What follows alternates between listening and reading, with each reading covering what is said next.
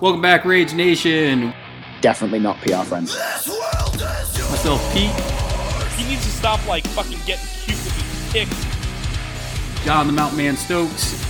You're not putting them on my models, motherfucker. Chris the Non-Tech Asian.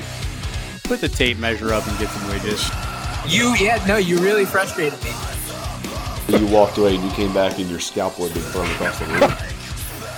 I'm just here so I don't get fined. I will share with you my one rage quit story. I'm a robot and I don't have a solo personality. This is going to be a really great opportunity for everybody to see how you effed up. All right, welcome back, Rage Nation. We are going to kick this off with another Malifaux episode. We're actually going to do another faction guide, and this time we have the creepy crawlies from the Neverborn to go over. So we got Pete back again, and then the creepy guy joining me is... If you haven't had the pleasure of talking or gaming with Dixon, you're in for a treat because this is a man of many opinions. Yay! There was much rejoicing. Hey man, somebody has to have very, very hard opinions and stuff. Yeah, so it's funny though because Dixon, you've been playing Malifaux for a long time, right? Oh my god, yes. And yes, it's actually my favorite minigame. Is it? Minis game, yeah. Yeah, because we met actually playing through Guild Ball. We ran into each other in tournaments and SteamCon and stuff like that. Mm-hmm. Yep. So, and I remember we're not even far away. Yeah, I remember the first time that I played against Dixon at SteamCon. Dixon was like, a lot of people don't like me just because I, say what's on my mind. I'm like, that's fine because, I have a co-host who does the same thing. I wonder which one you're talking about. I don't know. But apparently, Dixon, you've been known to ruffle some feathers. So there's a couple of things. I get very intense whenever I like something a lot. Uh-huh. And sometimes I don't know where to stop. Some people can gauge more or less I'm going to be here. I'm going to be on this end of the shallow pool. When I'm trying a cool combo and I'm very excited, I don't think, I just do. And sometimes it ends up very badly for the other person. Yeah, because I think sometimes you find some really strong combos and you just, when it works and decimates your opponent, you're just kind of there giggling and your opponent's soul is crushed. Yeah, no, I felt really bad. There was a couple of times, I got two stories that I don't know if you were there for one of them, but you know who Dutch Adams is? No. Really good friend of mine, and I felt really, really bad. We were at a tournament, and he made a critical mistake in Guild Ball, but it was one of the things that we play every now and then. Mm-hmm. And he was so upset. He he didn't even talk to me for a while. Yeah, I was I don't know what to do anymore. Wow. Yeah, I don't even remember what it was. I remember it was either top table or about to be the top table. Yeah. And he was he just lost it. Yeah, and it's just one of those things where, I don't know, I mean, when you're in a tournament environment, I feel like you got to kind of leave the feelings at home and just kind of play the game and, you're going to win and you're going to lose. It's just one of those things. Yeah, no, you're right. You're right. It's yeah. I mean, so getting into Malifaux, though, and focusing on the Neverborn, one of the things I first start off with is kind of the background. So, I mean, is there any of the fluff or background stories from the Neverborn that kind of really got you interested in them or just kind of draw you to the faction a little bit? Kalodi. Oh, yeah? Kalodi was, when I started playing Malifaux, I was actually playing Outcast, and my first master was Leviticus. And back then, the most special thing about Leviticus is they could have any non-gremlin, undead, or construct in the game. Just could have him in his crew. Yeah. And then they released Kalodi as a henchman. In V1, he was a henchman. And I loved the model. The whole puppeteering thing and stuff. And I read his story, and it was super fucking creepy. Yeah. Oh my god, yeah, he would make shows for children in the cities around Malifaux and the little towns and stuff. And then as the shows ended, people would notice that children would be missing. Huh. And he was unmaking the children and making marionettes. Wow. Yes. Why have I not heard of this guy? Because in M3 they killed him off. Oh man, so he's like Dead Man's Hand now. Yeah. Like he was really, really fun as a henchman, but he kind of broke a whole bunch of strategies and schemes, which is why now you cannot score on turn 1. Because he used to do it. Yeah, he used to go across the table 18 inches and score points and stuff, and you couldn't score back sometimes. Oh, dude, this guy even looks creepy in his art. I'm looking at the card for Dead Man's Hand. Yeah, he's awesome. I love him. I miss him. I wish that they actually take him out of Dead Man's Hand. Well, because I was actually kind of like looking at it about all these puppets and stuff. I'm like, okay, why are there so many puppet keywords? But I guess it's because he used to be a master. Actually, right now, Vasilisa is actually a very good enforcer, and she's one of the versatiles. She actually makes it so that all puppets who are engaged, or actually they don't have to be engaged, you just have to be within 2 inches of somebody, they get staggered. Oh, wow. So, like, even his crew, even though that he's not there, his crew is actually really, really good. Man, that'd be good in that Pandora crew I'm running right now. Right? Oh my! Also, Breakthrough is like super easy with them too. Yeah. Okay, well, I'd say my favorite story, kind of looking at, I think a lot of people that look at the faction of Neverborn, I think you can't get excited about Neverborn without talking about Dreamer's background, because the fact that on the other side of the breach you have this boy who starts dreaming about playing with these fictional, well, he thinks they're fictional monsters just in his dreams, and on the other side of the breach it's actually happening. So you have like Lord Chompy Bits and all these other daydreams and stuff like tearing people apart. And, you know, Dreamer just thinks it's a hilarious game that he's playing with Lord Chompy Bits. It's so creepy and cool. It's awesome. It's all his friends. Yeah. He's just having fun. And when he was 8 years old, it was just as disturbing. Yeah. I think it's If even not more. I think it's even more disturbing when he was like a little kid. It was kind of funny because back in the day, you could literally just have him on the table, just the Dreamer, just him, and nobody else. And then he could just bring everybody in. Nice.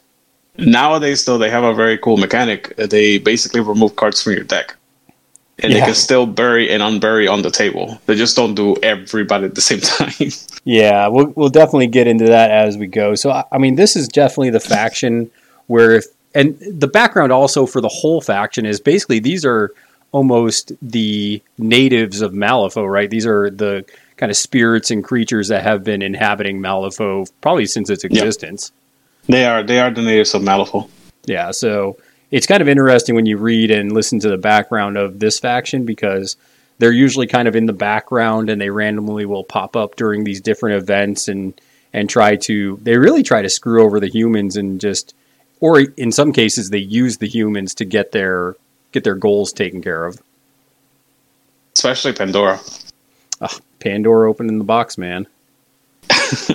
Well, she's all about the living emotions. Mm-hmm. It's all good. Yep. So we're going to do the same thing. Those of you that haven't listened to the other faction guides, we're going to do the same thing we did with the other ones, where we're going to go ahead and go through the keywords. We'll go through the versatile models, and we'll even look at the upgrades and see what's good, what this faction is strong at, and just what Dixon and I like doing. Dixon, I know are you just kind of getting into a lot of the Neverborn keywords? On M3E, I've already gone through most of them, either against or with them. Yeah. And I'm very well versed. Like, I'm not like super competitive yet, but I'm actually well enough versed. I'm very happy for some of the models that I'm gonna get into. Yeah. I'm kind of in the same boat where this is actually a faction I've started dabbling in, which people that listen to the podcast know that I jump around factions like crazy, so it's probably not a surprise to a lot of people. But I'm really enjoying the Neverborn right now. They do, the masters I've been playing have been doing a lot of work, and it's really exciting to play. But we'll go ahead. No, I was going to say, honestly, it's if you're enjoying the game, however, if that's how you're enjoying the game, go for it. Because there's some people that really go full on one faction and they love that. That's how they enjoy the game. Yep. And if you have to go, faction hopping to keep getting your excitement going, go for it. Yeah, I was going to say, I think there's two major tracks that people do when they play a game like Malifaux or any other tabletop game. And some people like to really hone in and become a master of whatever crew they decide to run, or multiple crews. And then you have people like me who I like a wide variety. And I think I learn better when I play the faction at least once, because then when I play it in a tournament, I can understand it better. So that's kind of why I do it. It also makes you lose the fear of it. Yeah, for sure.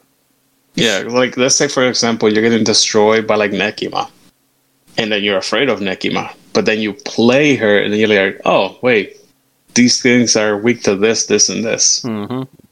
Yeah, I think that's a really strong point, because all of a sudden you're like, oh crap, if they do this, Nekima goes down and then I'm screwed. So yeah, that's definitely a strong point. But let's go ahead and start with the versatile model. So what are a few that you find yourself bringing a lot in Neverborn that are just really strong models? So I mentioned it earlier, but I like puppets. So whenever I don't think that I can actually get to the other side of the table because I'm playing like a slow faction keyword, like for example, technically it's not slow, but Pandora, because Pandora has a lot of movement shenanigans. Yeah. But it's mostly for the opponent now. Yeah. And I like to get Wicked Dolls for Scheme Runners. Okay. If I need a tanky person, Vasilisa, Hinamatsu, they're really, really tanky. If I need somebody that's killy, there's a Hooded Rider. There's Hinamatsu again, actually. Yeah. Yeah, I think there's a game I played the other day, Dixon, where I played with Hinamatsu. And I think I got somewhere around, I don't know if I got the full 6 attacks, but I got pretty close. I think I attacked 5 and dropped the model. It was pretty good. Oh, yeah. She's devastating. She can get 6 attacks very easily. It's something that people don't get used to. Yeah, and she's flexible, too, because she has armor piercing, so that helps against some of those tougher matchups. And I think something else people forget a lot about Hinamatsu is she also has like a pretty gross lure. It's okay. It's only 5. She's not like, it's a lure still. Yeah, I think it's well, it's actually 6, but it has that kind of cool trigger that I haven't tried yet. But if you can get Rip and Tear, where you get to take a melee attack action on the same model, I mean that it's kind of like almost Christmas Landish, but it's awesome when it happens. She's a henchman though. You can stone that in. Yeah. Yeah. No, I have a friend that he likes playing Hinamatsu, and he uses her pretty much in every single Ten Thunders crew with Yoko. Oh, like every Yoko crew, he'll put Hinamatsu in. Doesn't matter what it is. I mean, she's just solid though. Yeah, no, she's just a really good all rounder, and lore is incredible in certain missions. Like if you are playing Corrupted Leylines and pull them off. Exactly. It's so good. Let me ask you, because I haven't played the Hooded Rider yet, but I have the model. What do you like about the Hooded Rider? I mean, I get to see my opponent's hand. That's humongous. That is humongous. That is one thing I have noticed for sure. Just trying to figure out when your opponent has gas and when they have nothing, because if you know they have nothing, you can really go into it and punish your opponent. Yeah. Even if it's just like 3 or 4 cards. Like, there's only like 3 people around me. Or there's like, 4 people around me. Like, he activates first. Let me look at your hand. Like, it's really, really good. And I know that Right With Me is incredibly useful for like threat extension and all that stuff. But sometimes just looking at your opponent's hand is just like, it's gas. It's just it's money. It doesn't matter. Because if you see that he has too much, like, oh my god, he has 4 severes, then you have to play cagey. Yep. If he has like 1 severe, a whole bunch of low cards, it's like, get him. This is it. This is the moment to go. This is my time. Are there any of those mask triggers that you like over the other ones with the Revel in Secrets? Obviously, Moonlit Charge is super good if you can get it. Yeah. I mean, Moonlit Charge, that's it, honestly. Yeah, because the other ones just kind of seem like meh. So, okay, so let me be fair, I guess. Hazardous Terrain is incredibly powerful. So against certain crews, the Hazardous Terrain one could just be devastating, especially if you can move them around. Yeah. Yeah, if you pair and that then- with Pandora and you push them around while Hazardous drains up, There you go. yeah, it's pretty good. So yeah, so depending on what you're playing, the other two are situational but really good. Yeah. I just find that Moonlit Charge or Seeing Your Hand by themselves, just those two, make him really, really valuable. Yeah, and another model I find myself taking versatile a lot with Dixon is Serena Bowman. She's really good in a lot of different crews. She's just a generalist. I was gonna mention her as like the last pick. It was like she just basically makes any crew, really.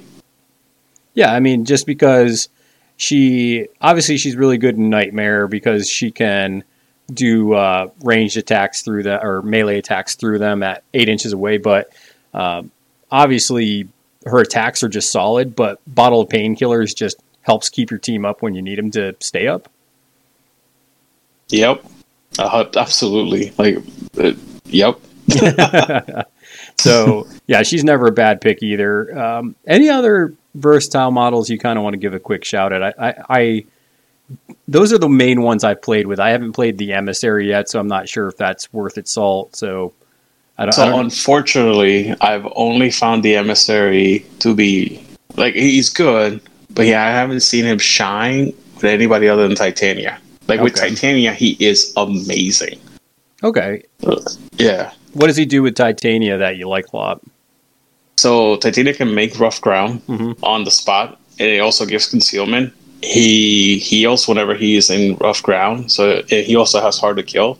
So surprisingly, sometimes he'll just like go back to 2 life, and then people have to kill him again on 2 hits. And he's defense 6, and he's in concealment.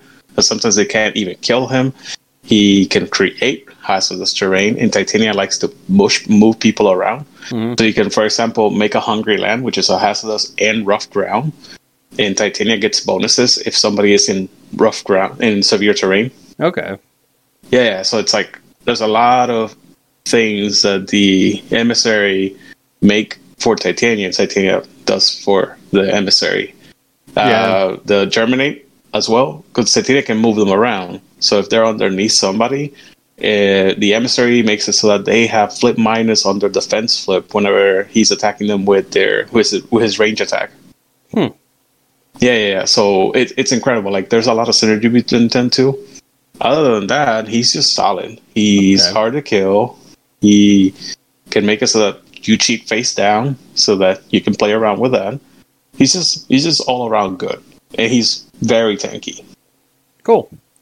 All right, well, I think we're going to get into our crews now, and hopefully that helps some people out with what are maybe some of the first versatile models they want to pick to help their crews out. But the first keyword we're going to look at, and this is one I talked a little bit about with Jeremy on the Arcanist, is Marcus and the Chimera keyword. Yep. So do you like running him in Neverborn? Or I don't know how many people like him in Neverborn versus Arcanist. Honestly, no. But then again, there's better upgrades in Arcanist, and I think that's the main reason why. Yeah. Because like the Saber-Tooth Tiger is incredible, but then I mean the best I can give them is Inhuman Reflexes, which is really good, but it's not the same as giving them stones. Yeah, being able to just stone damage off. Or giving them the ability to have Arcane Shield. Yeah. Oh wait, no. What's the other one? Arcane Reservoir. There you go. Just little things. I'm just saying. Yeah, the only reason I think you bring him in Neverborn instead of the Arcanist is just because maybe you like the versatile models you can bring a little better. Besides that, he does the same thing he does in Arcanist. It's just he hands out the upgrades to the beast, and they get like flying, and they get extra armor and stuff with depending on what upgrade he gives to them. So I mean, he's a fun master to play. I think if you want to play him effectively, maybe you play him in Arcanist though. Yeah, although there's a couple of combos in the keyword that make him actually very dangerous, and he's not bad to have around. You can give both Blade Dance and Scamper on a model, Yeah. Because one of the evolutions is the ability to actually be able to, after you get attacked, you get to move 3. And with Scamper, if they cheat it, that's an additional 2 inches. So you basically can move 5 inches away from somebody. That's pretty good. It's hilarious. Scamper, you Scamper hit is me one of once. those things where it's like, oh man, you can really abuse that. It is. It's incredibly powerful. And another master that I'm going to mention later, like some of the masters, you put Scamper on, it gets really bad. For sure. We already talked about this. I'd say if people are interested in the Neverborn to go ahead and check out the Arcanist podcast that we did, just because we did a lot of breakdowns with Jeremy on that, and I'm not going to rehash it. But it definitely has some playability in Neverborn. I just think people bring the other masters and kind of. I haven't seen a lot of Arcanist people bring him in instead of in Arcanist. So yeah. I mean, that's a good reason. Yeah. Yeah, it's just Scamper instead of either having Stones or an extra card. I'm just saying. Okay. This is another one we talked about, and this might be a quick talk too, but this is the other dual master with Lucius Matheson. Have you had any experience with him? Because I know you play Guild too a little bit, don't you? Yeah. So Lucius, the amount of cascading obeys is kind of weird. Yeah. But yeah, the fact that you can do that and spend almost no cards or no cards at all, and all of a sudden draw 2 cards, or being able to shoot from anywhere on the table, have one of the best henchmen in the game. Like he's really good. He's really good, and he wins mostly. Like he doesn't just have to kill you; he can just make it so that you just can't get to him. His Squire is also incredibly good. Because if you don't kill him, then he makes you the scar card every single time you cheat. But if you attack him, then he goes away and then gives everybody within 2 inches focus. There's so many little complications there. Yeah, it's really good. So let me ask you this, because once again, we talked about this last week when I did the Guild faction review, but something we didn't talk about were the Arcanist that you can bring, or not the Arcanist, the Neverborn that you can bring with Lucius, and he can actually bring Changelings and Doppelganger. So what do you like about those 2 models specifically with Matheson? That's where you do the cascading, because he can go into the Doppelganger, the Doppelganger can go into the Changelings, and just little things like that. The same thing can be said about Agent 46. And again, that's just for card drawing, really. Yeah. You can just copy. Yeah. Yeah, I mean, because each time, and Lucius, it is one of those things where, how many games have you played with Lucius, if any? No, I played against him twice, and I played against him once. So do you find that sometimes it's hard to convert those cascading actions into, like, victory points? Cards? No, not really, because it's more like the models do it. Mm-hmm. Yeah. I mean, you can move people across the table pretty far. Some of those models are actually really hard to get to because they got disguise, or they got stealth, or they got both, or they got concealment. So, there's so many little layers. It seems like a faction where it's almost like it's so controlling, and it's so... Because, I mean, just looking at the Doppelganger, it has not only disguise where it can't be charged. Well, it can be, you just don't get the attack action, but it also has Don't Mind Me, so you can literally just walk it away from people. Yeah, and the Don't Mind Me is actually very powerful. There's a lot of places in the game where, like, you want to interact. For example, leave your mark, symbols of authority. Just, many times you're going to be in the middle of a game. Like, for example, yesterday I gave... This is an Outcast thing. But I played a game where, like, I gave Don't Mind Me to the Midnight Stalker. Yeah. And then my opponent had to ignore him, and I just grabbed symbols of authority every turn. So you just could not you stop gave him. What is that, the Pretty Pink Bonnet? Is that what that is? That's the one.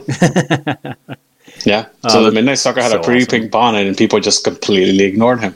That sounds not good. That sounds terrible. Yeah, but the same thing can be done with a Doppelganger, and she doesn't need to do a combo for that. Like, I didn't have to spend 17 points to do that. You can just have a 8 to 9 point model just to do it. Yeah, just walking around, not getting charged, and And that's one of the things I heard, that a lot of people complain that Neverborn doesn't have a lot of scheme runners. And then I look at things like, the Doppelganger. I'm like, well, she's exactly a scheme runner. So I'm not quite sure what some people are talking about with that. And The thing is that they want so. Go I'm ahead. listening. Go ahead. I was going to say people usually want to have something that have either Ride with Me or Fly with Me or Leap. Yeah. And it's Silurids in the faction, and people don't like that. Yeah, I was looking at Silurids, and they're actually, because aren't they only like 6 stones? I mean, they're not terrible scheme runners for 6 stones. No, I mean, they're stealth. Yeah. They're flipping stealth. Yeah. So, I don't know. I mean, maybe it's just some M3E and people just aren't wanting to use Silurids, I guess. Just, I don't know. Got me. I mean, I think it's mostly the fact that they're not in faction itself. Like if I remember correctly, they're now just Bayou or Swamp Fiend. So you have to be playing Zoraida. Zoraida to play them, and then when you get them, then people don't like them. Does that make sense? Yeah. Yeah, I can understand that. Bayou. Yeah, you're a Bayou piece of crap. Man. Bayou filth. Exactly.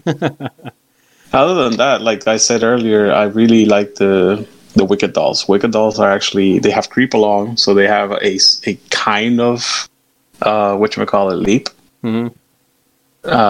But what's like the best thing about them is just that they're so tiny that people usually ignore them because they're stealth, they're speed 5, and they're just 3 points. Yeah, and you do like your puppets, don't you? Dude, they're really good. Like I really cannot like put more praise on them. They get breakthrough so easily sometimes. That's interesting. I'm definitely going to have to look at you. Like, I don't know.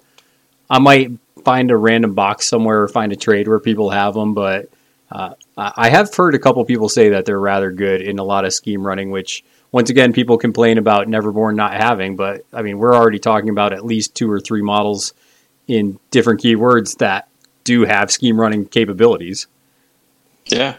No, they're okay. Yes. I mean, I'm not gonna like wax poetic about the Wicked Dolls for more, but yes. So let's get into our first full Neverborn crew, and we're going to start off with probably the one that people say is one of the most powerful maybe in the game, and that's the Nightmare keyword with Dreamer. So what is this crew doing, Dixon? How do you usually see it play out on the table? So aside from having a lot of Bury shenanigans. Yeah. They have the Lucid Dream ability, which is awesome. Yes, it is. It's like, look at the top 3, pick one that's not a joker, put it away, and it's out of the game. Discard the other 2, out of the game. And it's completely out of the game. And like sometimes it sucks because you like flip 3 severes, and it's just like, oh, why me? Yeah, but there's some, you can counter that, right? Yeah, because you can separate the highest severe, and then you can use it later whenever you're using one of the abilities. Yeah, a Stitch Together can basically be like, oh, I'll use one of the cards, this 13, and now I'll use that for this duel. Yes, sir. It's really good. Yes. So I mean, any single time that you can, because you're thinking your deck. Time they can but not only that, but you can actually use them as an extension of your hand. That's what I was going to mention. Yeah. Yeah. But well, are the Stitch Together the only ones that can take the card from there? I think that's correct.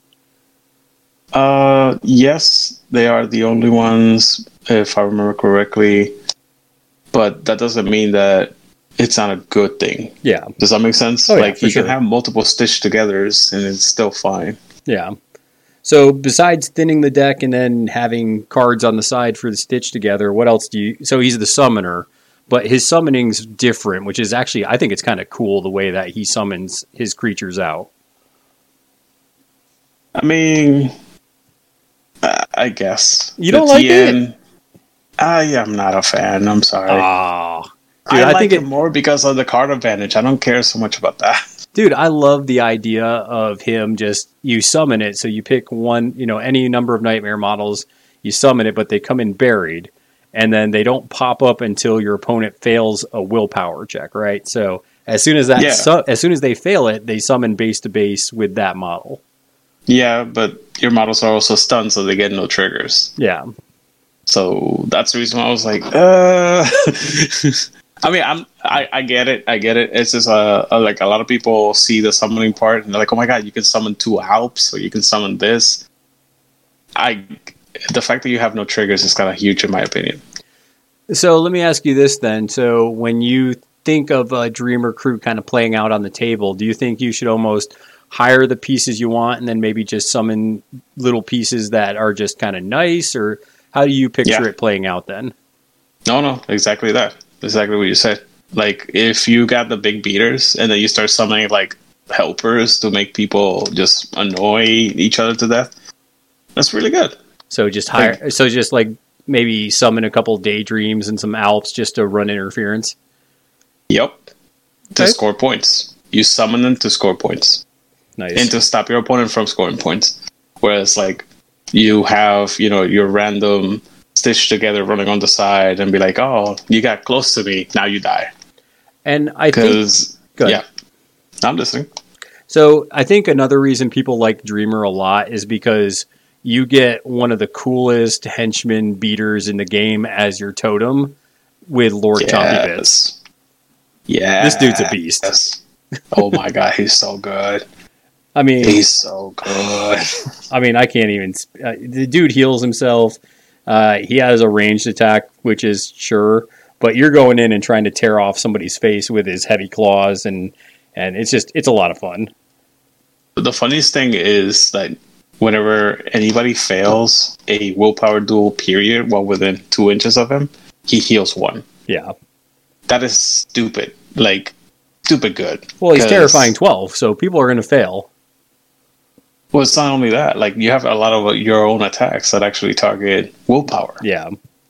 So if he's engaging somebody and you attack them with, say, I don't know, Bowman, and then Bowman hits them with like a twist reality that's focused, all of a sudden, oh, you fail your willpower check. My Chompy Bits heals. Wait, what? It's just stupid things like that. Yeah. Like, you'd be surprised how many times it comes up. I mean, like, all right, he heals. He heals again. And I was like, whoa. This seems like you're cheating. Yes. And he used stones. Like, his biggest defense is stones. But you can also give him an upgrade. So you can give them an Ancient Pact so he avoids Doom. So now Red Jokers are the only thing he can flip. Yeah. Black Jokers don't mean anything. You just discard it and flip another. Exactly. Yep. And it's stupid. Like, the amount of times that actually can save him is just wow. Yeah, so is he your favorite beater, or do you like Carver or Teddy a little bit better? I don't know where you stand on that. No, Chompy is by far. Like, Carver is okay. I don't like the fact that he's minimum 2, even though that he is suited. I actually we'll talk about better. I think we'll talk about Carver and probably Teddy more when we get to Pandora's crew, because I think they fit better there. But what do you like? Right. What do you like about Copulus or Capellius? Whatever his name is. So Capellius, his deadly claws are actually incredibly good. Mm-hmm. Like, incredibly good. Okay, why do you think that? Because he's already suited with basically a 3-5-6. And he's a 7 to hit against your defense. Yeah, 7's a pretty good stat. I mean, and he's 9 stones, but he's an enforcer, so the fact that he's doing 3-5-6 built in is pretty impressive. Yep, and the fact that he's agile, and the fact that Unhinged can actually, how can I say this? He can heal. He can make the scar cards. He can kill people. He can push people around. Like, you can get people out of combat that way. So you can, like, let's say you have somebody that has Chompy in a bad spot, and you can't kill them because they have hard to kill or they have laugh off. Yeah. Then you go Frightening Reminder on Chompy, and you just need a 3, and you push him off. And now Chompy doesn't even have to try to disengage. He just goes and does his thing. Does something else, right? Exactly. Yeah, and it's I don't know. Capellius is actually very helpful, and he seems flexible. He's not. very easy to keep alive, so you have to be careful, but he's super fast, so... Yeah, because he only has 9. He does have Terrifying, but, that is what it is. But he's not a henchman, so 9 stones for an Enforcer, I can definitely see where if you put him in a bad spot, you're going to waste him. Yeah, I mean, not only anything that could pass a 6, because basically the average is 5 on willpower, and you need a 6, and after that, you just have to bypass his defense of 5, and he'll take full damage. Yeah. Oh, yeah. Yeah. So he usually dies to a couple of focus attacks. So you got to be careful with that. Okay. So I think the only thing I'd recommend for, especially if new players are listening to this podcast, is that Dreamer, I think, needs a lot of reps, because I think there's a lot of different things when you play a summoner that you got to react to. And if you don't react correctly, a lot of times summoners can get, raffle stomp. So I think you got to be careful when you pick Dreamer up and try to pilot him. Yeah, like 100%. Okay, well, let's go ahead and go into our next keyword. And this one's an interesting one. I hear a lot of back and forth between what people think about this, and that's the Savage keyword with Euripides. So I think a lot of people find this a difficult one to get to do the thing you want it to do. So what do you think about Euripides and the Savage crew? So the biggest thing that I saw with the Euripides in a negative way, I'm going to start with the negative because I think there's more good than there is negatives. Okay. The fact that they're 50mm base is actually pretty bad because terrain becomes a big issue. Yeah. Depending on the table, you might not even be able to play because, you can't go everywhere with 50mm bases. You can't go even somebody's going to be put in a buildings. bad spot. Yeah. I mean, if you can't go into a ruin, sometimes you can't even do objectives. Yeah. Yeah, just little things like that. I think Euripides being everything 50 is bad. Okay. That being said, and one more thing. Everything is basically weak defense and willpower 5. Yeah. Not necessarily, but it's basically that. In their biggest defenses, they have hard to kill and a lot of wounds. Yeah, and there's ways to get around that. Yeah, if you end your activation nearby an ice pillar, you get shielded, but it's not enough. I'm sorry. I just don't think it's enough. Yeah, I totally understand that. So that being said, now the pros. Okay. The always is broken. The old ways is super good, and my son is actually playing Euripides. That's the first crew that he wanted to pick up, and I got to keep reminding him. I'm like, you can use that red Joker again. Oh my god! Dude, you have no idea how nasty that is. Tell that to your son. Holy crap! If he ever gets a straight on damage and he cheated a red Joker on the hit, or he got a red Joker on the hit and he got a straight on the damage, that's just such a swing. I flipped the red Joker for the hit. It's a straight flip. I'm gonna take 1 damage, and you take maximum damage. That's you take 7 damage off Euripides. Oh my god! Yeah, unless you played against a master, in which case I'll stone to get a minus flip, and I'm like, you suck. Let me live my dreams. Yeah, right. It's so good though. I don't know how many times. For example, there's a card, Rune Edge Ice, right? Yep. And he has a trigger called Frozen Domain. If you just put in a 6 of tomes, because it's a simple duel, you're not flipping any other cards, and you can use it twice. So 2 of your actions could be to create a block of ice, and then make it so that people... I'm sorry, not that one. Jesus Christ. I know that I saw it here, because I remember... Oh, no, it is that one. So because you can create 2 of them... Yeah. It's a 2 damage. Because I remember in one of the games that happened to me. I think I was playing Hamelin, and I was playing against Euripides for the first time, and that's what made me want to go and play him. Because you put a bunch of ice pillars next to your rats. Well, the rat's gonna eat the ice pillars, so that's not the problem. What was the problem was that he literally cheated at a 6 or 7 of tomes, and then he created a ice, made everything take 2 damage, then did it again, then make everything take 2 damage, and then he did it 4 times. Oh wow! Off of 2 tomes that he had in his hands. Yeah, that's So crazy. two cards that he had in his hands, and he just repeated doing that. Like, he killed like half my crew on that. The game ended up being like still like 3-4 because we both like still like I was still killing like a model or two a turn, and he was killing a whole crapload of rats. This is the awesome thing about Euripides that I've been loving ever since, and never again gonna do that with Hamelin. Every single time anything dies within 8 inches of Euripides, he creates an ice pillar and he heals. Oh, That's yeah, because he crazy. has Entomb and Ice. Yes. Yeah. Think about how that works with rats. Yeah. Yeah, that's pretty good, man. Exactly. So there were ice What pillars the hell? everywhere. Yep. And he just kept healing up. Okay. Yep. Yeah, Euripides is definitely fun. What are a couple of models in his keyword that you like bringing with him when you're doing all the ice pillar shenanigans? Thune. Thune is a cool model. I like Thune. Every single time that you encase and eyes a high stone model like Howard Langston or Vasilisa or Hinamatsu, just take your pick. It's hilarious. So for those that don't know the Encase and Ice, why is that hilarious?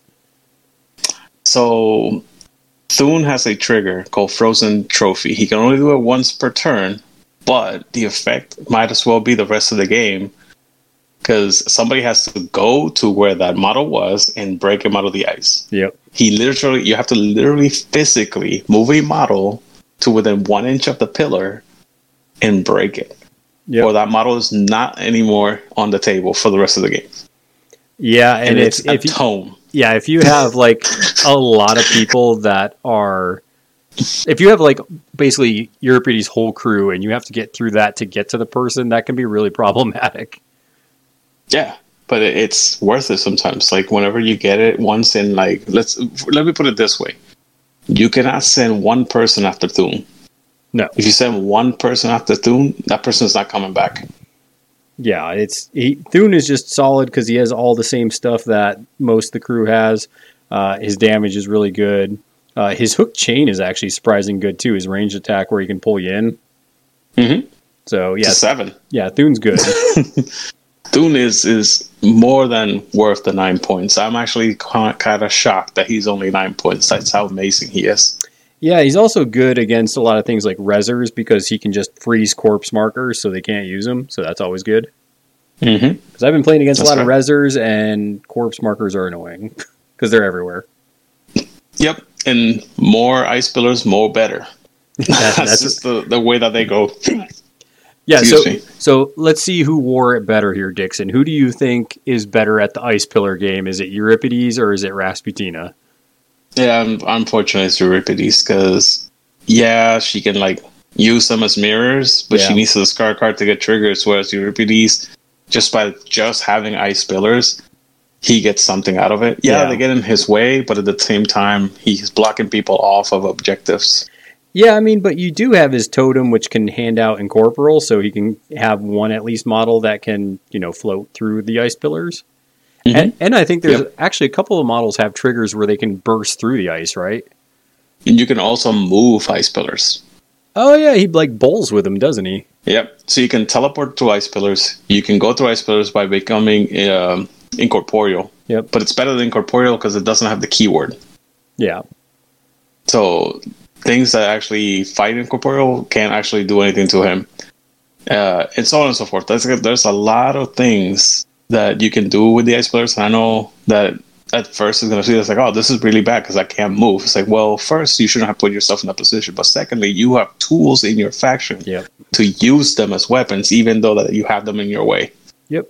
Yeah, and even the Gigants, they can actually ignore line of sight and throw over ice pillars. So they have a lot of cool little tricks that you can do to manipulate it, even though it would seem it's counterproductive.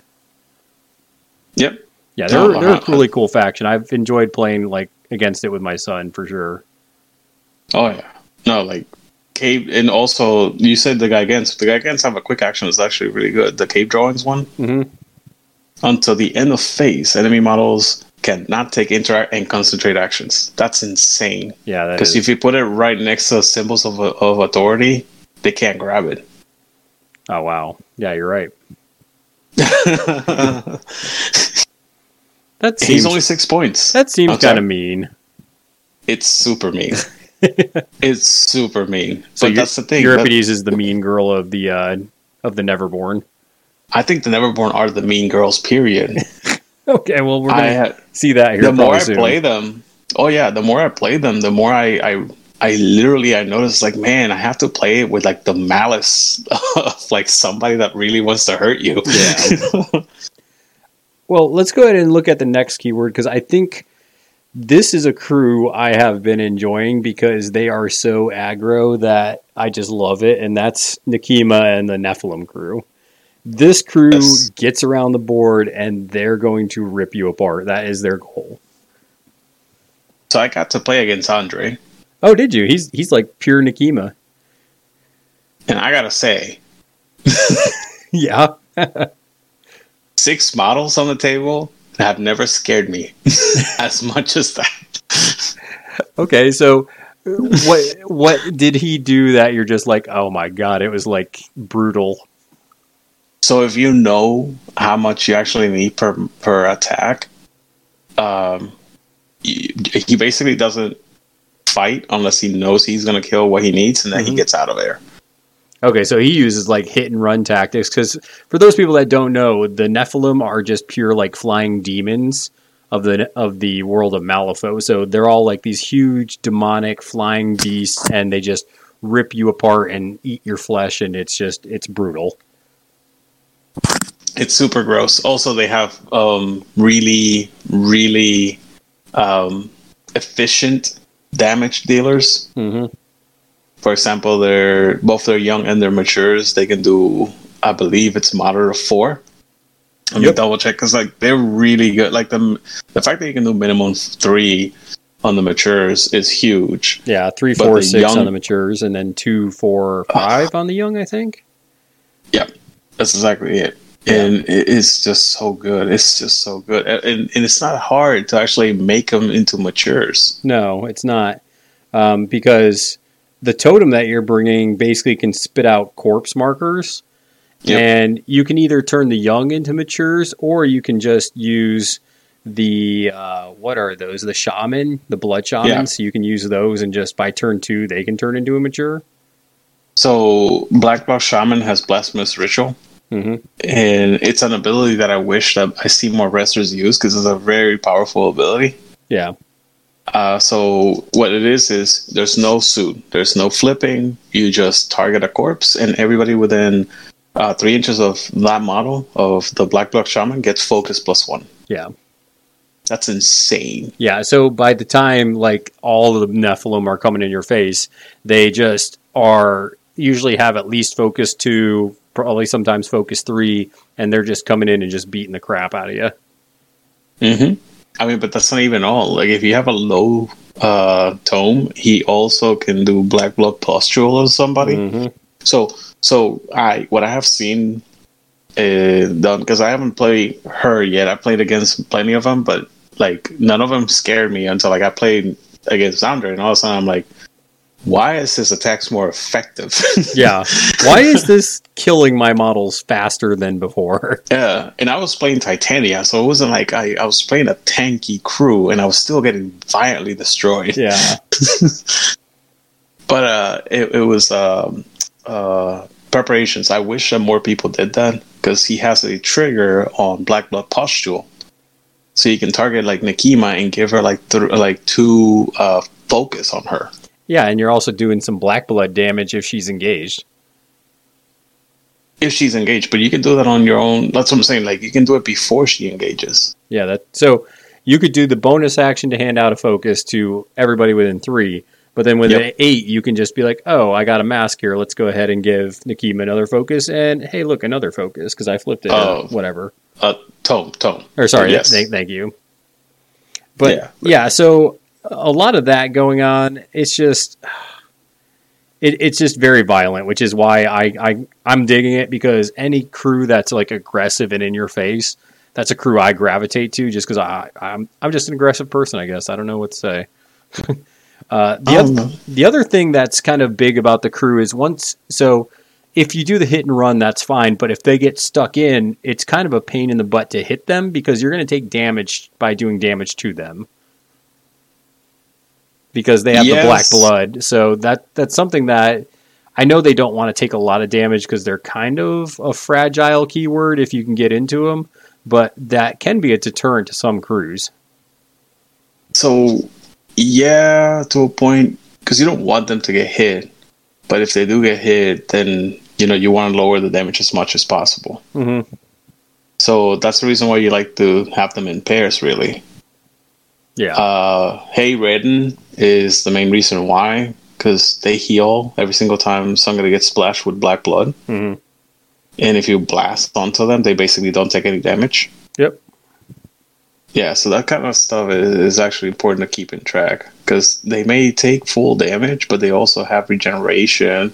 They got black block healing, and they got some other healing things in their own crew. Like the shaman himself, he can heal people just by ending his activation. Yeah, I think a big thing with this crew too is they have Fly With Me, so that gives them extra movement because it's a place. So I mean, Fly With Me on one of those matures, that's like more than, it might not be quite 6, but it's about 6 inches of movement when you do Fly With Me with the matures. Yeah. Which also, is super good. If he kills somebody, he also has Grim Feast. Yeah. So either getting out of combat with Fly With Me, or you can do Grim Feast if you kill somebody. Yeah. Exactly. So it's super weird. Like, the biggest defense that he has, though, is the fact that you can't cheat against him. Yeah, when you're attacking him with a melee. Yeah. Yeah, that's super So sometimes you just leave him there. You're like, all right, I'm engaged with everybody. Can you all hurt me? Yeah, and I think another thing that people don't think about with the Nephilim keyword is they're actually really good at kind of doing schemes as they're killing. Yep. They're also fast. Yeah, that's what I'm saying. Like, they can really scoot, do something, and then go kill. Mm-hmm. So that's for sure. It's a good crew. I definitely, if you like being aggressive and kind of picking your kills and then flying on to the next thing, that's definitely a keyword that I think a lot of people would like. Now, that being said, it's kind of funny that their tricks are not as tricky. Like, they're the least tricky. They're the most direct crew that you can have for Neverborn. Let me put it that way. Yeah. Yeah, because they do have tricks. I think it's more like choosing where to engage and then disengage tricks. That's what I feel like it is kind of with them. Yep. Okay, well, let's go on to the next keyword with one of the favorites that I've been playing with is the Woe, and that's Pandora and her crew. So how do you describe this keyword, Dixon? It's got a lot going on. I would describe it as a very wise man named Mitch Hedberg once said. It's the dick punch body slam. I think that's a fantastic way of describing it. Yeah. Oh man, so basically, if you go into Pandora and you go into her hate circle, you're going to hate life. There's nothing good about engaging Pandora and her crew. It's just so frustrating. I don't know why. Why does she have the ability to choose who activates? That's so good. Well, within. Dude, why? You kind of know the people that I game with because you've met a lot of, like, you met Chris and you might have met Clay and some of our other guys down here in Charleston as we traveled through the different tournaments. But I was playing one of our guys and I brought Pandora and he was like, oh, I'm going to activate, this model over there. And I was like, how about you activate that, totem on the other side of the board? And he's like, what? And I discarded a card and read him what Mood Swing does. And he's like, that is so fucking stupid. And the thing is that's within her line of sight. Yeah. Now, within the 6 inches that she actually triggers the ability from. Yep. It's line of sight. So if you have to activate a model within her bubble, because you're like, well, I have to do this now so that I can grab that thing. Maybe he'll forget that she has that ability. You're like, nope. Nope. Discard a card. Yeah, because I think he was trying to save his emissary for, I think it was the Ten Thunders emissary, the Dragon Ball Z dragon, and he's like, I'm going to activate that. I'm like, no, you're not. Go activate that. You know that hope, that glint of hope that you had, and you see it drain from their eyes. It's not good. So Mood Swings is really good, but she is the condition master for Neverborn. She puts out just tons of conditions, and she manipulates them. She does stuff with them. So it's even worse than that. Like, yes, she can put conditions on people and all that stuff, but not like worse as in bad. Worse as in like it's nasty. Yeah, so like worse, it's bad for your opponent. So the entire crew has an ability called opportunistic or opportunist, right? Yep. Before performing any opposed duel, I want to read it because it's very specific. Before performing any opposed duel, this model may end any condition on the opposed model to receive plus on that duel. That's what Pandora says, but everybody else has a different condition. For specific ones, yeah. Yeah, so like for example, the Poltergeist says stun, so they may end the stun condition to receive a plus, right? Yeah, and Carver's is focused. So what I want to say is Pandora can remove fast from a model that's attacking her. Yep. She can literally go, you're no longer fast, so that you only have like 2 actions left. Yeah. Or she can remove focus, or she can remove fire. So, like, let's say you're playing against Karis, and she has fire because she's gonna, get plus flips on her attacks. Get wrecked, nerd. Or the fire golem. Can't reduce damage. You can't reduce damage now. Like, it's insane how much you can do with this ability, and it doesn't have to be like something that you put on them. Oh yeah, think about the focus condition, right? You can be like, okay, before this duel, I'm gonna strip off that focus. Yep. Super good. So many. It's so good. Yeah. And I mean, honestly, the least used thing that you should be thinking about is that she can remove any condition from friendly models as well. That's true. Just little things like that. Yeah. I don't know. Pandora makes me... It's definitely good. And she has a lot of tricks, like self-loathing is really good. So Candy and her have that, and you can target other models. So like, my favorite thing to do was I was playing against Seamus, and I was like, hey, Seamus, that's a cool gun you got over there. Let me use the stats on that. And it was just funny. It was just good. So sad to hear. It's like, hey, I like doing min 4 or whatever his stupid gun does. Oh my god. Don't get me wrong. It's just, she's so good. Yeah. She's like, you have to think in the most meanest way every single time you do anything with her. That's the main reason why I was like, I feel bad, but this is like the best thing I can do. Yeah, she's one of those masters that she actually likes to activate, I think, early.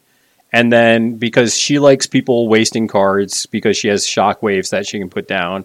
Her open the box, is a TN test for everybody within 6. And then she has her self-loathing, which nobody wants you attacking with their own gun or their own melee attack and doing the damage that you want to do onto themselves. So I think a lot of people, the way you should play Pandora is get them to kind of dump their hand trying to stop Pandora from doing her crazy shenanigans. And then the rest of the turn, the rest of her crew just tears you apart because you have nothing to cheat with. Yeah, I mean, getting to her is a problem, though. Yeah. So, another thing that I like to point out with self-loading is she doesn't get the triggers, so you have to be keen on that. But she has a very nasty trigger on delay. Yeah. Yeah, I know that Crush Ego is very useful. Yeah, exactly. Because I know Crush Ego, you can resolve any trigger that's on the action, but slow. Yes, slow's the biggest thing for sure. If you get hit by Seamus's gun and he slows you, and then she hits you again with Seamus's gun, and then she does have the same restrictions, so she could only use it once per turn. Because if you look at self-loathing, it does say that it gains the effects in any special restrictions of the chosen action. Okay, so I guess you hit him with the gun and then use the stun action And because he got stunned, then you hit him again for 1 more damage, and then you hit him again with his bag of tools. Yeah. I missed that the first time. I'm so sorry. I'm so sorry if I cheated somebody. I haven't played against Sheamus yet, but that is a thing. Yeah. So, yeah, she's really good, but what are some models in her crew that really help her make life miserable for people? Candy. Candy is deceivingly going to make your life hell. She looks like this cute little girl, and she has this basket of goodies, but she is going to... Yeah, I played her the other day, and I activated her, and this was against Sheamus, and Sheamus was kind of off, and my friend thought he was good because Candy was the only model next to him, because he hadn't seen Candy played before, and Candy just straight up murdered Sheamus because she ended up putting, like, what did she put? I think she put stunned on him or something and did a damage and then pulled it off to get a positive or something like that. Did his attack again, and it was brutal. It was just brutal. And he's just like, I didn't know that little girl could do so much crap. And I'm like, yeah, she's good. It's amazing. I love her. I love her. I don't even know how to describe her other than that. The fact that she can hand out fast to her friendlies, the fact that she can do damage and give you fast and then remove fast, or she can teleport to you, which is actually surprisingly effective. On your heels, yeah. Yeah, because she's so good. She does so much crap when she hasn't activated, because Corrupted Innocence, if you activate within 4 of her, which I do on your heels to go right next to people, not only do you have to discard a card, but you gain stunned. Yep. And because you gain stun, she triggers her mystery. And because you trigger her mystery, you can actually put her into combat with that person. Yeah. Like, it's so gross. Yep. And now that you're stunned, you can't declare triggers. So when you attack her, she's going to reduce it by 2. You know, the funny thing is, like, I think she's balanced for the fact that she's only as strong as whoever she's fighting. Yeah, that's true. Like, if you are playing a crew that doesn't have a lot of strong attacks, self-loathing really doesn't do much, right? Nope. And they're just pinging you. This crew will only ping you for like 1 or 2 damage for activation. Yeah. One of the things this is a combo that I've found that I started playing that I like, and it's with Carver and Pandora. Pandora has this cool little ability that is called Despair's Influence. So she can discard a card and it pushes a woe model 3 inches. But the more interesting part is the card that you discard, you can use the suit on that model's duels for the whole turn. So I've been discarding Rams, and then with Carver, I've been activating and doing, min 4 damage with his critical strike. Top 6. Yep. Yeah. So that's something I've been doing with Carver where I'm like, oh, this is so good. I highly recommend you do that with Execute instead. Yes, I've done it with Execute as well. When the game is kind of stretched out and stones are getting low and cards are getting thrown, throwing a crow on him and just executing a couple times can just kill models. So something nasty that can happen if there's like 2 or 3 models that are very close together. Mm-hmm.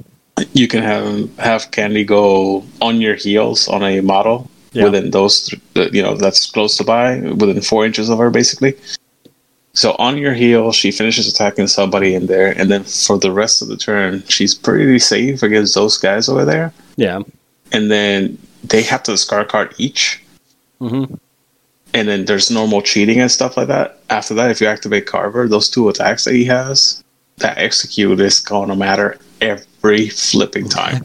Yeah, it's like you have to discard stones, and you're out of stones. The model's dead. And the model's dead. It's so gross. It's so gross. I think the thing that if you are a person who likes to make your friends unhappy, this is a good crew for you.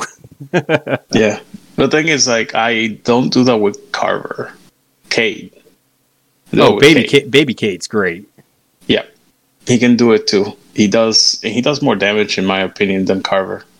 Yeah, I like Carver when there's obviously some terrifying on the board, and I also like him for like if I want some blast there. His Breath of Fire is pretty decent, but yeah, Baby Cade is going to save you points, and Baby Cade actually If you bring Baby Kate, are you automatically going to bring Teddy too? I mean, I do, but that's because I like Teddy. Yeah. You don't have Teddy's to. Teddy's iconic. Yeah, I like it. I also like the fact that both Where's Teddy, and I Got My Teddy. Yeah. I don't know. You just saying that. You're like, okay, I'm going to do Where's Teddy? And then, where's Teddy? I mean, it's a heel. Oh, yeah. No, it's good. I've had Baby Cade survive because of Where's Teddy a lot. Yeah, no. And lure is incredibly powerful. Like, I don't know how many times that lure of 7, you just, like, toss a 10 of Rams or a 9 of Rams and people won't even, like, defend themselves. They're like, all right, just get it over with. Yeah, it's really good. This is probably the crew I've been enjoying the most. I've played them probably the last 5 games I've played with Neverborn, and they're just a solid crew, man. They're a little slow, but like you said, they have ways to bring the enemy to you, or I've even one game I tried bringing the rider and then doing like ride with me to get my stuff up a little further. So that's something I've tried as well. Yeah, they're not very good in symbols, but they're very, very good at like whatchamacallit, public enemies and Recover evidence. Recover evidence is pretty good too. It's kind of hard because none of them have like Don't Mind Me, and they like having people on top of each other, so you can't really like interact. That's fair. Yeah, but you can like keep away and then lure one person or stop people from dying and then attack one person. I think so this the is bounties also are a lot easier. Yeah, I think this is also a key word where you almost want most of your models to be woe because they're so synergistic with each other. I feel like when I bring a versatile model, it really can hinder kind of like the auras and the pinging and everything else that they want to do. I guess. I mean, I haven't seen that yet, unfortunately. I like my Vasilisa. But then again, we play different styles. Yeah, that's for sure. Like, I like puppets, so I made my puppets work, and puppets are really good at doing schemes. So you're just like, damn it, I'm going to throw a puppet in every list. And they're cheap. They're like 3 points. Yeah. And I don't have to like have anything. I usually just get Kate, Teddy, Candy, Pandora. Mm-hmm. And, she comes with a totem. And then those models are really resilient when they're going. Like, if they get their abilities going, they're kind of hard to stop. Oh, yeah. They're when it's all cooking off, this is a very tanky crew that is going to be miserable for you to deal with. Yeah, very. And then, since that's happening, like, there's Vasilisa, there's Serena. You can even bring the Hooded Rider if necessary. Like, you have points. Yeah. There's not that many points. Yeah. Okay, well, let's go ahead and go into, I think we got a couple of keywords left, but this is one I'm going to kind of lean on you a bit because I haven't played her yet, and she looks interesting, but this is Titania and her Fae crew. So you said you said you've been playing this crew a ton, so... Oh my god. He's so excited. I love her so much. Okay, so what is this lady of the Winged Knight doing that's really good? So the first thing I really, really like about her is that she's super tanky and she's a super solo. Okay, what makes her tanky? So a whole bunch of things. Yeah. She has Cruel Disappointment, so nobody can have any severes within 3 inches of her. Like, okay. No friendly models can suffer a severe. That's really good. Oh my god, you have no idea. The amount of times that a red Joker has been flipped, and I'm like, all right, moderate for what? And they're like, what? Wait, what do you mean a moderate? What do you mean a moderate? So is that just moderate, or is it moderate +1? Just moderate. Oh, wow. Yeah. Not good. My god, yes. No, it's not. It's so many people. And she has hard to wound, so it comes up a lot. Okay. Yeah, it's super good. And then, like, Life Leech is surprisingly effective. Like, you sometimes don't even activate her until, like, second to last activation in the middle of a round where everybody's around her. And she's just slowly healing as people keep activating around her. Yeah, and usually they don't even try to attack her anymore. Because, like, either she's surrounded by rough ground, or she's just that tanky, or she has Scamper. It's just like, I don't know. I'm not even going to bother. Okay, so besides being hard to kind of deal with and kill.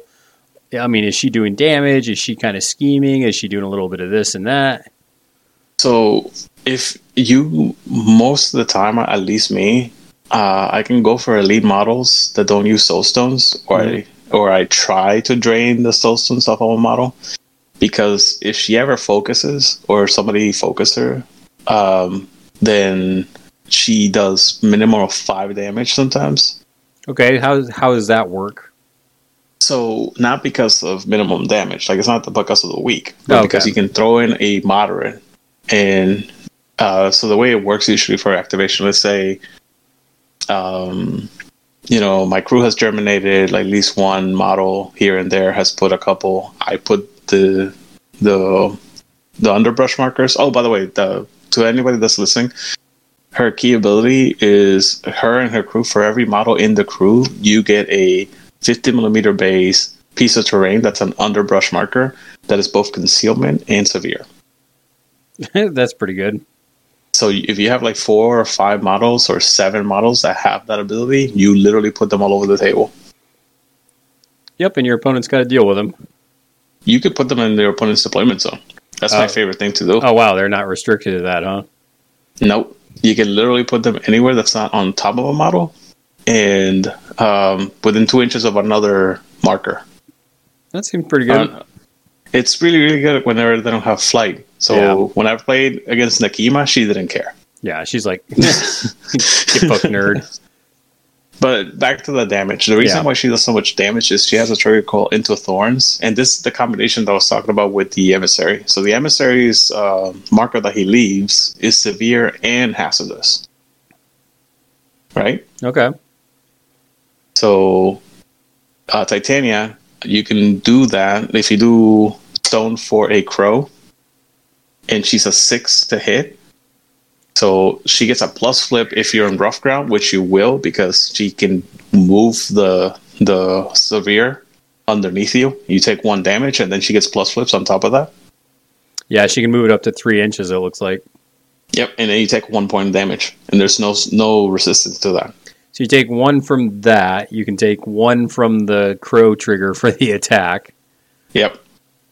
And then you take 1 for moving the model into rough ground. And then you take 2 damage.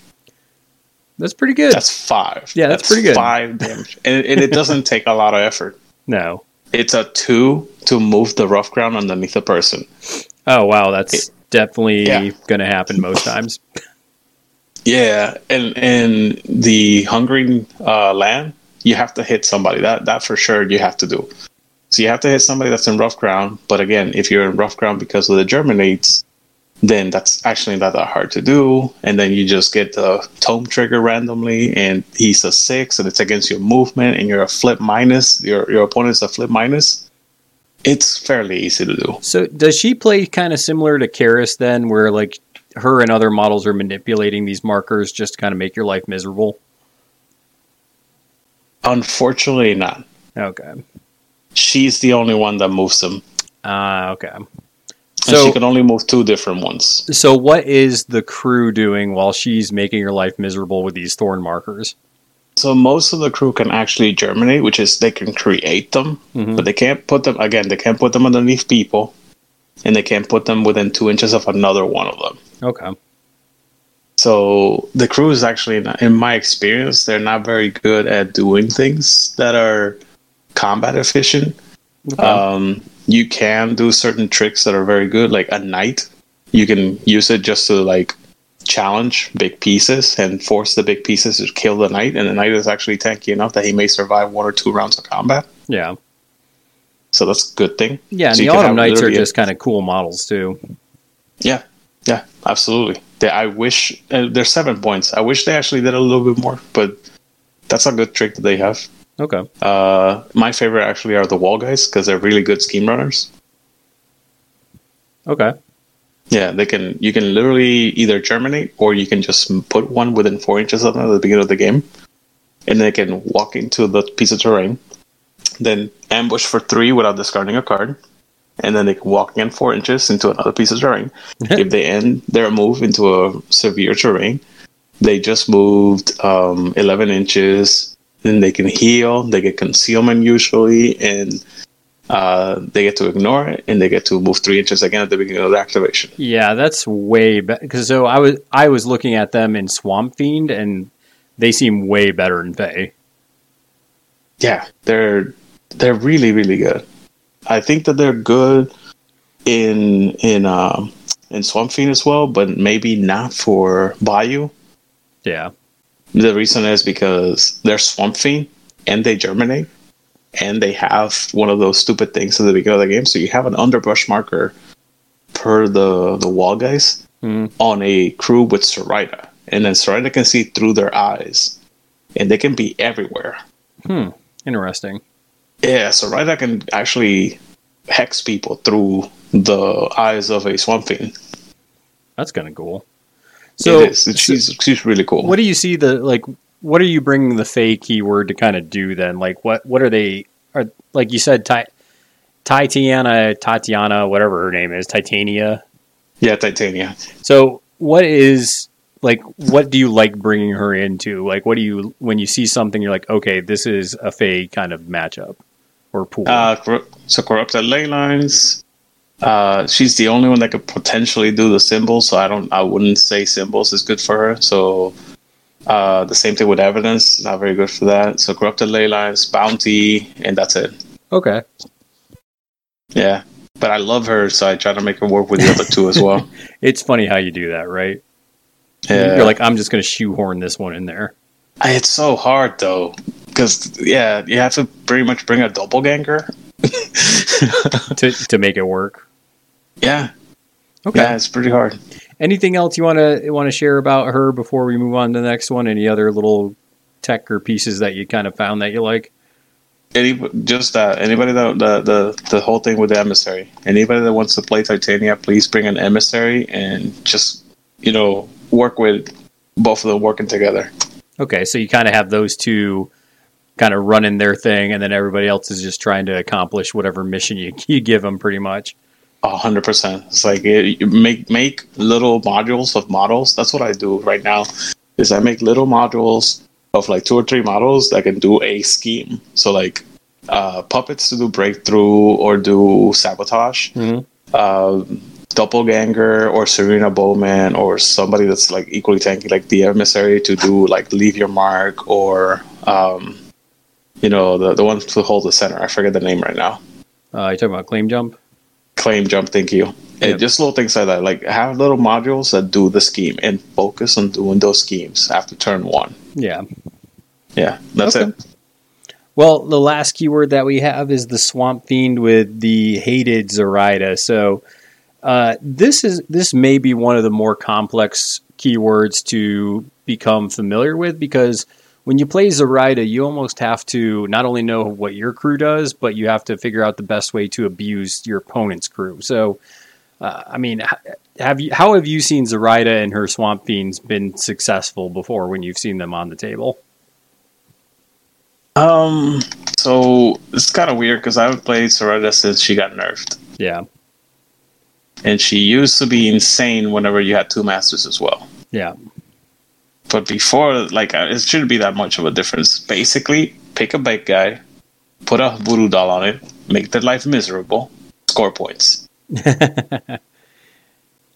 Easy as pie. Yeah, it's basically using her obeys to just kind of whatever strat and whatever schemes you decide to run, you use the obeys and your crew to accomplish that mission. And it really is just reacting to what your opponent does, I feel like, a lot of times with her actions. Yeah, it even goes farther than that. Because, again, you can target anybody that's within 12 inches of her that's a Swamp Fiend. So you can obey friendlies. And within Source Soul, you can literally have a full activation from another model, basically. Technically, you can do 2 models. So basically, 2 models get to have 2 full activations, and it doesn't actually count as them activating. Yeah, for sure. So I'll give you an example. You can activate Zoraida and Sourcel through the eyes of, let's say, a wall guys into McTavish and tell McTavish to take a shot. Right? Mhm. So now McTavish can shoot twice or charge and then bite somebody. Yep. Like it's super good, and the fact that she can do it on her friendlies, needing a low mask or a 7, she just needs a 7 and a stone. Yep. That's amazing. Yeah, it's really good. Because that's the value that people should be thinking about whenever they play with Zoraida, is that she basically has reactivate without having reactivate. So I think that's interesting you mentioned that, because I think a lot of times people get too caught up with, oh, I can take your model and do something, where you're kind of just saying like, hey, think the opposite. You can take a model like McTavish, or you can even use like the what the heck's it called? Hooded Rider. Yeah, you could use that too. You could use Bad Juju if you like bringing that. Just any of the beaters that you bring, or any of the good pieces you bring, you could just be like, or not even that. Think about doing something like scoring breakthrough, or scoring like the last minute scheme and doing a double activation like you said. And it doesn't even count as an activation. Again, it's not an activation. Yeah, it's just two one actions. Model. It's one model gets to have 2 actions, but it might as well be an activation. And it gets 1 action from her. I mean, you can do that. I mean, I don't know if you're going to always have the cards for this, but I mean, you can do 2 activations on that model, 2 activations on that model, and 2 activations it's once per activation with the trigger. Yeah, the trigger is only once per activation, but you can still obey other models. And sometimes it feels as if you have 2 models activating at the same time, because you can go ensorcel one big model. Mm-hmm. And then just obey 2 small models that are pretty similar, or the same model, basically the same model type. Yeah, just like super powerful. Yeah, it's insane. Like, this model's going to shoot you, then that other model's going to shoot you with the same type of gun. It's like, oh, okay. It's like, this is fun. You're having fun, right? It's crazy the amount of stuff that you can get done. Because the thing is, like, how many times have you thought in a game, it's like, oh man, I wish X model could like get another walk so you can go and tap the objective. Yeah. And Zoraida can do that from across the table, because it's 12 inches from her to a point, and then from that point 12 inches again. Yeah. So that could be between 20. There's like 25. It's a 25-inch range to say, hey, you finish your task. Let me ask you one thing about her bonus action. So how do you use the Threads of Fate? Because I feel like sometimes people misuse that, and when you discard your control hand and both players discard their control hands and then you draw 6 cards. I mean, sometimes you can help out your opponent as much as you get out of that. So, I mean, do you use that a certain way, or seen it used a certain way to effect? No, honestly, I mean, the best, quote unquote. It's a gamble anytime. Yeah. Like, if you don't get the last activation, it's a gamble, because you could be giving somebody that has no hand like a full hand now. I think it's just one of those things where it's like, if you have a crap hand, or if you're out of cards and you just want some gas, I think you just do it just to do it. And then you could do it if it's your first activation of the turn. That'd be the best way. You can literally just go, okay, my opponent just stoned for 2 cards. He seems happy. I'm gonna activate Zoraida, and now he has no hand. Yep. Yeah, I think that's probably one of the best ways to use that, because I think some people try to get too cute with it, and you just need to use it when you need it. I just think it's just you just gamble with it. It's like, okay, they might get a better hand, they might get a worse hand. But if you think about it, that's still, you have to be like the malice thing that I was telling you about. You have to have that mean streak in you whenever you're playing this faction. It feels that way every single time. I'm just like, what's the nastiest thing I can do with this faction right now? What would be the worst case scenario for my opponent? And the thing is that their abilities encourage you to do that. Yeah. So if you like this is the bad things happen faction, really, if you think about it. So let me ask you this. What are a couple of models that you like bringing with Zoraida? So besides her being a mean old lady, what are some other models that you're like, okay, these are pretty cool with her? So first mate, wall guys. I just say his name, guy with the gun. You're talking about McTavish? McTavish. In whatchamacallit, Hooded Rider, and I literally said her name, Bowman. Yeah. Because I don't think like I get a wall guys whenever I want to get extra cards. Honestly, because I like the enchained pack on 1 or 2 wall guys. Hello. Yeah. What do you mean Yeah. with that with cards? So ancient pact makes it so that okay, the upgrade. yeah. No, you get +1 to initiative per wall guys. So if I have 2 of them with it, they get ancient pact plus. I get initiative +2 all the time. So it's like having two pass tokens, but it's better because you cannot remove them from me. Yep. Unless you kill the wall guys, I guess. They can never flip the Black Joker, which is a plus or minus depending. Because if I'm bringing the Hooded Rider, I don't want them to have it, both of them to have it. But Nefarious Pact, that's the part. Yeah, it's just a card draw. Exactly, and sometimes it's actually really good. Yeah. Yeah, so you like the walled guys with Zoraida in that then. That's kind of cool because I was looking at them when I was playing Bayou and I didn't like them in Bayou. Yeah, no, I can definitely see that you have better options in your versatiles as well. Yeah. Yeah.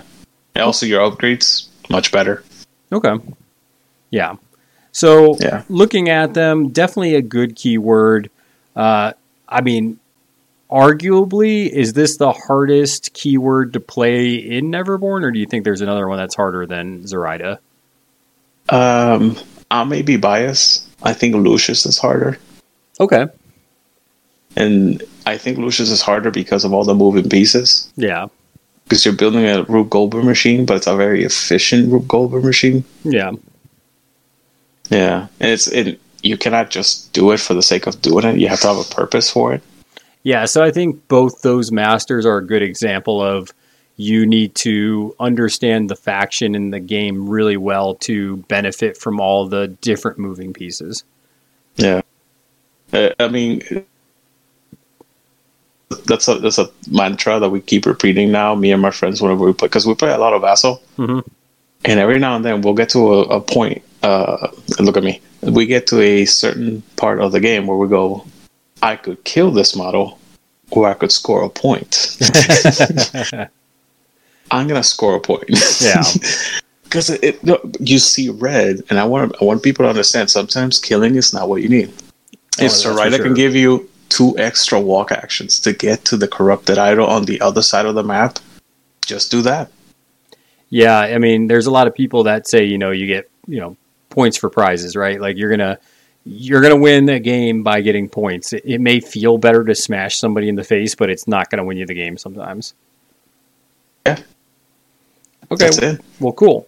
So last thing I want to go over before we hit a couple of general topics is just the upgrades. So what do you think about the Neverborn upgrades in general? I mean, if we're honest here, they're not very good. Yeah. Yeah, they're okay. They're just okay. I mean, there's 2 I like. I like Inhuman Reflexes because Scamper's good, and if you have an aggressive model, Blade Rush and Mobile Warrior can be good. And then the one you were just talking about with Ancient Pact, I like a lot, where it's just, you ignore the Black Joker, which is really good on some models, especially I like that on Dreamer because it feels bad to try and summon something and then it just doesn't. Yeah. Or you can use it for the card draw. So let me put it this way.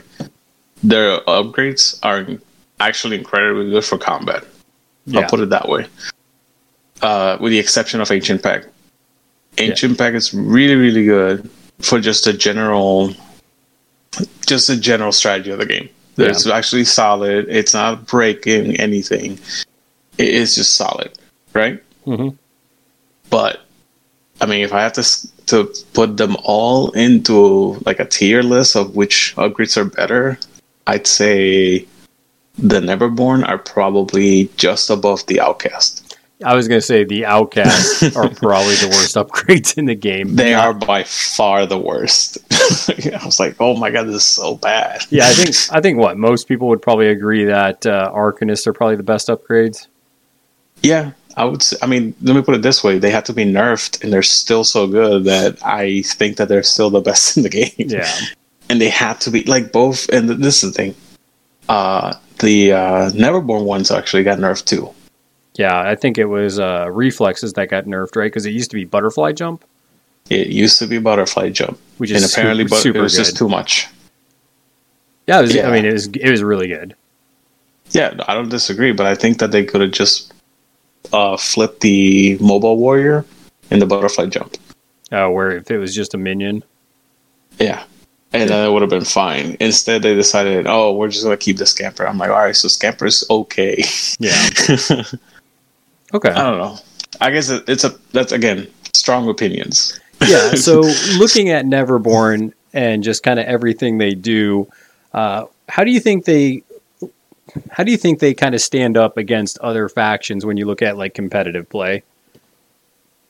Honestly, they're really, really good in terms of competitive play. The players that I have seen in the World Cup, they were incredible. I mean, Andre is awesome with Nekima, and Nekima, if you went to the forums or the threads, like a month before he started crushing people with it, they would have said that she's bottom of the faction. Yeah. And it made no sense.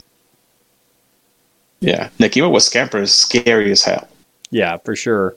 I think that, and that's actually kind of one thing I like about Malifaux. I feel like, yeah, there's masters that you could argue are better at certain things, but if you get really honed in with a certain type of build and you start bringing stuff people don't, you can really, stumble into some things that are really good that just people aren't thinking about or using right. Yeah. I mean, we just had a conversation about Zoraida and Pandora, where Yeah. like we were talking about things that are just really good that didn't have to do with combat. Yeah. Yeah, like Candy just making people suffer without actually doing much damage. Like I just said, it's like put it in the middle of a crew and watch as their entire hand disappears. Yeah, I think Pandora is one that I look at and there's a lot there. And I think it takes a lot of practice in figuring out how you like to punish your opponent with her. But I think once you figure out the matchups, she is just brutal into, I think there's only a small percentage of masters that she wouldn't be good into, but I think she can punish almost anybody. Yeah, I mean the biggest issue that I see probably with most of the Neverwhere Masters is that you want to have more versatile models with them than their own keyword. Yeah, and I That don't. would be it. Yeah, I think you're right there. So let me With ask a few exceptions, obviously. Yeah. So let me ask you this, though. So if I'm a new player and I pick up on the Neverborn and I'm just really liking them, which masters do you think are really good for a newer player just getting into the faction? Oof, that's actually hard. I think it is. I think that you're right with that being a harder decision. If you're looking for something that's straightforward and easier, like the easiest master to learn would probably be Nekima in terms of the first few steps. Mm-hmm. But the depth of Nekima is not gonna be. It's gonna be like those shallow pools where like it's like a foot for like a little bit as a kiddie pool, and then it just goes straight to 4 feet or 10 feet or whatever. Yeah. Yeah, that's Nekima. Because Nekima is like very shallow when you're starting. It's like, oh, okay, so she hits really hard and she has like good defensive stuff, and then all of a sudden it's like, oh my god, this is so much harder than I thought it was gonna be. Yeah. I don't know. I think another interesting one for a newer player could be Marcus. I mean, it's a lot of like upgrades on your beast and stuff, but I mean, as far as what your beasts are doing, I think it's pretty straightforward. It's just you got to get used to the upgrades. If you can find somebody that is okay with upkeeping, then you're absolutely right. But the biggest problem with Marcus is that you have to be upkeeping. Okay, this model has the upgrade. Okay, his model is losing the upgrade now. Okay, Yeah. which upgrade am I putting on him? What am I doing with this upgrade? Yeah. Like, that kind of stuff is going to be, like, for example, one of the things that a lot of people do whenever they play Masters, that Marcus so far that I've seen, that I don't think it's a correct idea, is that they put the armor upgrade on him when the game starts. Yeah. And I'm like, why are you putting the armor upgrade? Give him the stealth in disguise upgrade. Yeah, Like- because you kind of want him to manage everybody and you want the beast doing like in there doing the fight, right? Yeah. Just move people forward. Yeah, I definitely see your argument with Nekima, though, because I think she like the initial thing she does is really straightforward, but like you said, you have a lot of room to grow with a lot of the nuances of her keyword. Yep. So how to take damage, when to take damage, how to buff people, Yeah, how to like movement. move around the board. It's incredible. Yep. So I mean, I think that you're right though, because the rest of the masters have a lot going on. Yeah, I mean, especially like I said, Lucius. I think Lucius, if somebody likes him, I am so sorry for their learning curve. you are not going to know what's going on for a while when you start with Lucius. Yeah, like the first thing that's going to be problematic is learning the combos and then learning why the combos are actually good and when to use them. Because like not every hand is going to be able to support it. Yeah, for sure. Yeah, this is actually, now that we're talking about it, this is actually probably one of the tougher factions for a newer player to start in now that I'm looking at it. Yeah, I think Guild is the easiest faction to get into. I think Neverborn is not going to be the hardest, but it's going to be among the hard. I think the hardest faction to actually master is probably going to be Ten Thunders. Oh, you think so? Because I think that their keywords do stuff that's really nasty only to people that know what the hell is happening. That's fair. Yeah, I can definitely see that. Yeah, honestly. Okay. So, looking at Neverborn, really, I think it's a really solid faction. Like we said, if you get kind of honed in with a certain master and kind of learn them and really get skilled with them, I think that Neverborn are a faction that you should probably be a little scared when you see them across the table, because a lot of their masters are good at like ripping your face off and making life miserable. Making your life miserable, I think, is like the number one thing. If you're playing against Neverborn, you should be mentally ready for things that are just going to make you uncomfortable. Things that are just going to fuck you up. They're going to make you so angry. You're like, wait, I had like 3 focus on that model. Yeah, it's all gone now. Okay, so let's go kind of a little opposite here. If you're looking at Neverborn, what do you think are the top? Let's just go with top 3 masters that are going to frustrate you the most in Neverborn.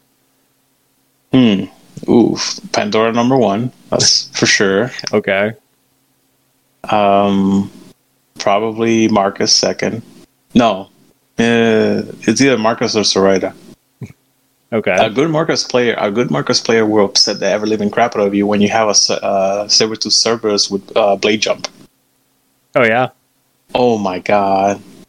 Well, doesn't he also have like a Scorpion that if you have poison, it's like you don't get any kind of triggers or you can't use stones or something like that? I don't remember what it is, but I know it screws you over. You don't get to use stones and you don't get to do any triggers if you have any poison well within 3 inches of the Scorpius. Yeah. That's obscene. Yeah, that sounds like a good way to kill your master.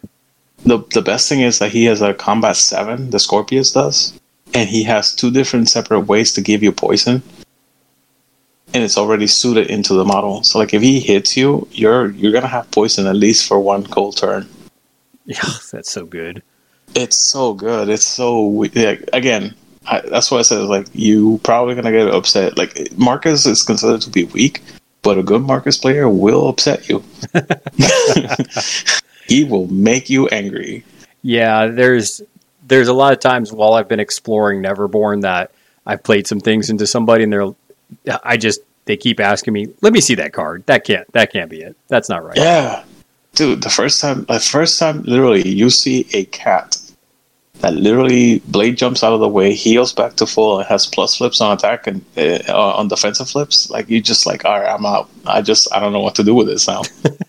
Because he's terrifying. He has a lot of wounds. He hits for a minimum of 3. Like it's just too much. It's just too much. You're coming at me with this silly ass shit, and I can't do anything about it. Yeah. Oh, he flies? Oh, okay. Well, fuck me then. I think one of the more frustrating interactions I had with Marcus is the guy I was playing against brought Paul Crockett, and he was shooting at me, which was then triggering things to attack me. And oh, dude, did he do the double attack on you? Yeah, I'm like, how am I supposed to? It's like, I was so mad. Good. I was so mad, dude. When you hit somebody with the mass trigger or his gun, and then discard a card so he gets his scent of blood. It just, if you don't have somebody quit the game after that, I don't know. I mean, I was just like, this is so stupid. Isn't it? Like, imagine a Saber-tooth Cerberus, you're in melee with him, he hits you with that, and you just got hit for 8 damage off of 1 attack. Yeah. Like, what the hell? Well, technically 3 attacks, but you know what I'm saying. The only saving grace is I was playing Somer, so he was killing something and I was getting a shot off of it, so that was only like saving grace. Nice. Otherwise, I would have probably flipped the table. Did you win the game? Did I win that game? That was a while ago. I think. Okay. I think I ended up winning that one. Nice. Wow. It was frustrating though, for sure. I bet. I mean, I'm sure they thought the same thing about Somer, because Somer is also frustrating as hell. Yeah. I mean, I don't like Gremlins, and I played Zip for a while, and I love Zip so much that I'm gonna have to mod mine into looking like a goblin not a goblin. What am I thinking about? A gnome. There you go. No. I'm gonna make Zip into a gnome, and I'm gonna make hey man, I don't like Gremlins. They look stupid to me. All right, well, it was good knowing you, Dixon. I guess we're not friends anymore. Come back. So, is there anything else you want to do or you want to say about Neverborn before we get ready to sign off of this thing? No, just be the thing that bumps into the night. Yeah, this is a scary faction. I think if you play against a Neverborn player that has a lot of reps and knows what's going on, it's going to be a scary game for you. Oh my god, yes. Also, stop ducking me. Let's play a game. Want to flay my Titania? Dude, I would, but I would rather like fly up there because I hate Vassal so much. Oh, I'm sad. Dude, I tried playing a game against John Fox, and literally my computer was like, I don't like Vassal, and I'm not going to load it, and I'm going to load it somewhat, and now it's not going to show the map, and I'm just like, this is stupid. I hate Vassal so much. I did. I'd rather it be like Tabletop Simulator of Malifaux. I'd much rather play that. Okay. I mean, it takes a little longer, but I have it. No, maybe we'll have to give that a shot sometime. Nice. Anything you want to plug, Dixon? Anything going on up there that you're like, hey, check this out? Oh, just listen to more Rage Quit Warrior. That's right. Yeah, I know that we got another episode that Dixon's going to come on, and we're going to talk some more M3 goodness and what's bringing people back to the game, hopefully, or maybe convincing some old players to come back to the game. That's an episode you and I talked about doing, so I'm kind of excited for that one. But yeah, just let me know when. All right, well, Dixon, I want to thank you for coming on, and those of you that want to support the show, make sure you check us out on all the social medias, including Facebook and Twitter. Check out our YouTube channel. We got videos that we put up there. We're putting the audio files on YouTube for people that prefer to listen to it that way. And if you want to support us directly, make sure to check out our Patreon page. And anything you can do to help us keep the lights on are much appreciated. And you want to know what? If you guys complain enough, maybe you'll get me to play some Bushido, because Chris is trying to get me to play Bushido. I don't know if you ever played Bushido, Dixon, but Chris is really twisting my arm to play that game. Nah, I saw the models at Adepticon once, and that was it. Yeah, the models I'm not a fan of, so the mechanics better be amazing to get me to play it more than once, because I wasn't too impressed with the models. All right, man, well, thanks for coming on again. We're going to go ahead and flip cards and flip tables, and we will see y'all next time. Thank you for having me.